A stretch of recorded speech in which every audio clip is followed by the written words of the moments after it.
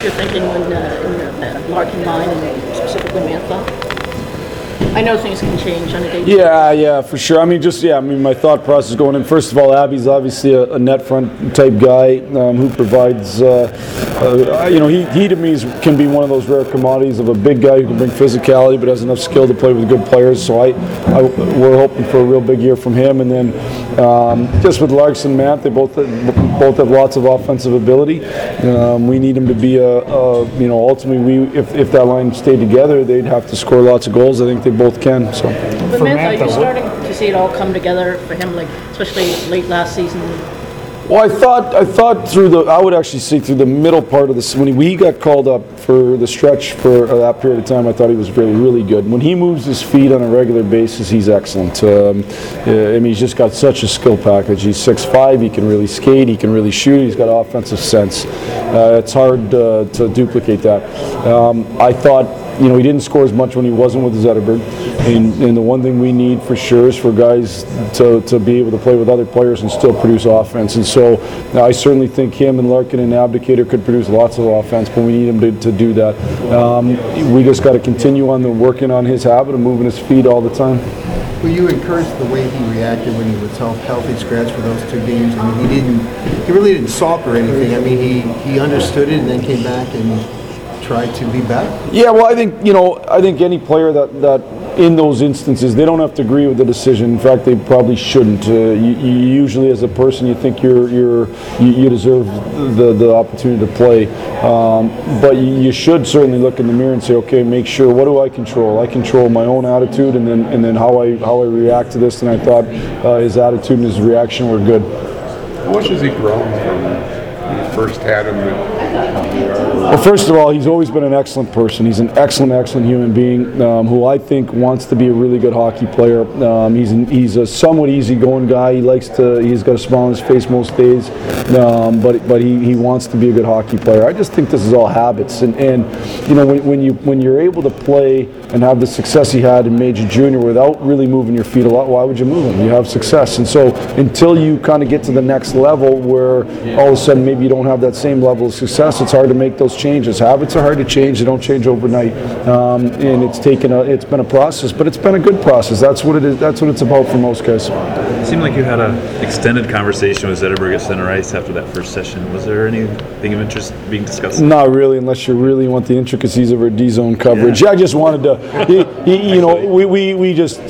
We've made like one tweak in our D-zone coverage, and him and Doug Huda were just talking a little bit, so I want to make sure I was on the same page and just talking through a play that happened that we'll look at on film and make sure we're all on the same page. Philosophically, is there? No, just a little. I would say we've just tried to clarify the responsibility when the puck's up high, and make it black and white. The one thing that I've always believed in coaching is that you coach black and white, you let the players work through the gray.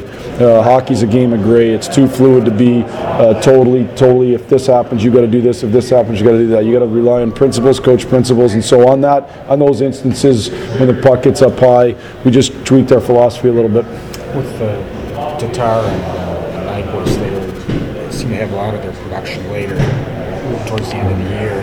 By starting the season with them, with Zetterberg, is the hope that they can get off to a good start and be a little more consistent scoring-wise throughout the year? Well, certainly we need them if they're gonna play as a line. Again, like I said with the other line, they're gonna have to score and produce. There's no question about it. Now,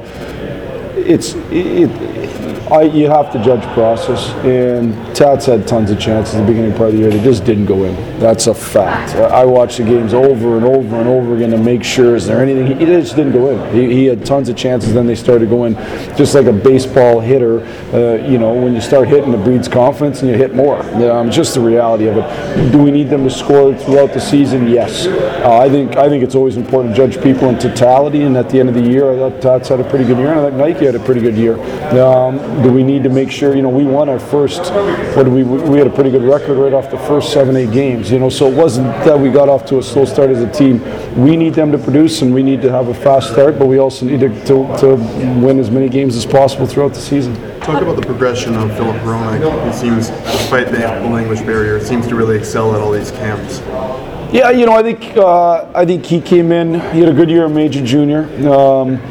And then I thought he came in, and I know the group in Grand Rapids was real happy with his play. He wasn't as good in the prospects tournament as he's going to be. He's going to be better than that. I know that. I think he's a guy who wants to be a real good hockey player that I think is going to continue to progress. We'll see how good. You know, I think we've got a whole bunch of D that have a chance to be good players. Now some of them got to take that next step and demand that they play in the NHL, and then hopefully demand that they're elite. The hardest thing to do is to take the step to be in the NHL and then become elite. That's the hardest thing to do. Along those lines, what do you need Joe Hicketts to do to kind of knock that door down? Yeah, I mean, Joe, you know, I love what Joe brings to the table. Joe is a big-time competitor, has big-time smarts. Every level that he's been at, he's kind of excelled and been in big moments. He doesn't fit the prototypical NHL player or defenseman from a size aspect. And so he's got to be great in GR all the time and just continue to demand that he gets his opportunity. And then when he gets his opportunity, he's got to knock the door down. That's just the reality of players that are his size on D.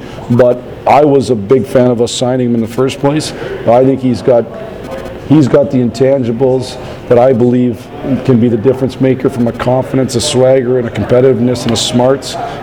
He just got to continue to be. Andy Green, the captain of the Devils, told me a long time ago, the difference between guys that make and guys that don't is mental toughness. And you got to stay mentally tough and just keep grinding through and know there's light at the end of the tunnel. Philosophically, as a coach, do you have a number of in your head how many defensemen, say under 5'11", you can have on an NHL? Like, is it like there's maybe one guy that can do that, or? I think it depends how good they are. You know, like I know what the question is, and I get it. I don't think you can have 6 guys that are under that size. You just can't go up against the big players in the NHL. You know, you got elite players with big time skill. You need some big men. That's what I don't think it's said enough about Jonathan Eriksson is there's very few guys that can just match physically with Malkin and Getzlaf and those guys. So if you have too many of them, I think you could afford 2 for sure if they're really, really good, you know, and if they're really good. First off, more than anything else, before you talk about size, the makeup of your team, what you need is elite players. And sometimes elite players are big, sometimes they're small. The more elite players you have, the better team you are. Obviously, a lot of players here with on that Calder Cup winning Griffin's team. Can that playing like that high level of hockey in the June really translate into the camps? Or? Well, first, you know, Yuri Fisher told me once a long time ago that, you know, he thought the best development for a young player is playing in the Stanley Cup playoffs. And then he said maybe the next best is, you know, for young players playing in the Calder Cup playoffs. And you learn how to grind through and you learn how to do those types of things. So I think for guys that are knocking on the door, you hope it helps them. You know, like anything, there's always a downside in life. And when you play a long time, you don't get as much training time. And that's the reality as well. So, you know, I hope it helps them. I guess time will tell. Hey Jeff, a kid like Rasmus, so what do you want him to get out of a camp like this, or going back to juniors? Yeah, so I think the first thing is to be able to have a measuring stick of what he needs to do to make sure that a year from now he's knocking on the door to make the hockey team. And I don't know if he will or he won't, I have no idea, but that's what I'd want to do. I'd want to have that measuring stick.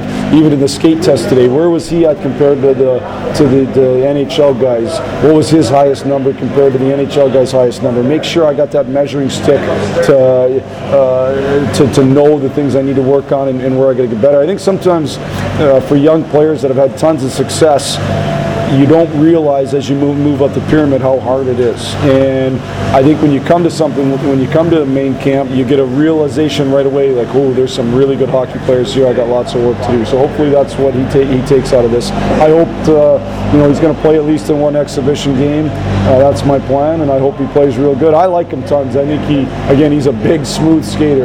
You know, that's a heck of an asset. He's got good offensive sense, and I think he can score. Do you think Cromwell will see ice tomorrow, or? I don't know that answer. He won't play in the red-white game, I know that for sure. But again, for me, we'll take precaution now with him and make sure that we got him ready for game 1 against Minnesota. So he could possibly be out there with a group that skates at 10? He could possibly, correct. How's Javali Smith? He will not skate tomorrow. Between the skate test. Lower body. Sorry about that. I'm not sure his junior team wants to divulge that. So.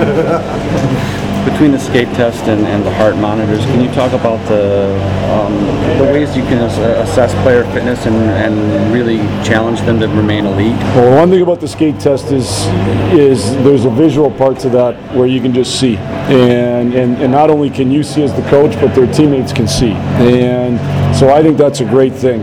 And then the heart monitors just gives us another way to judge guys and say, are we in elite shape? Are we not in elite shape? I'll be honest in telling you, I don't have a big issue with, or concern, I should say, with this team being in elite shape. We work. And, you know, Adam Nightingale was with another organization last year, our new video coach. So first he said to me as we got off the ice from our first session was he was impressed with how hard our team works and how hard a guy like Henrik Zetterberg works. So I'm not all that concerned about it, but it's certainly what the skate test also does is it sits out there for a player to make sure he does the work to come into camp in great shape. So you said elite players, and I won't ask, it'd be unfair to say how many are on your roster, but typically on an NHL team, like that standard of elite. Yeah. So I would say on an NHL team, you might have on the best teams, maybe you have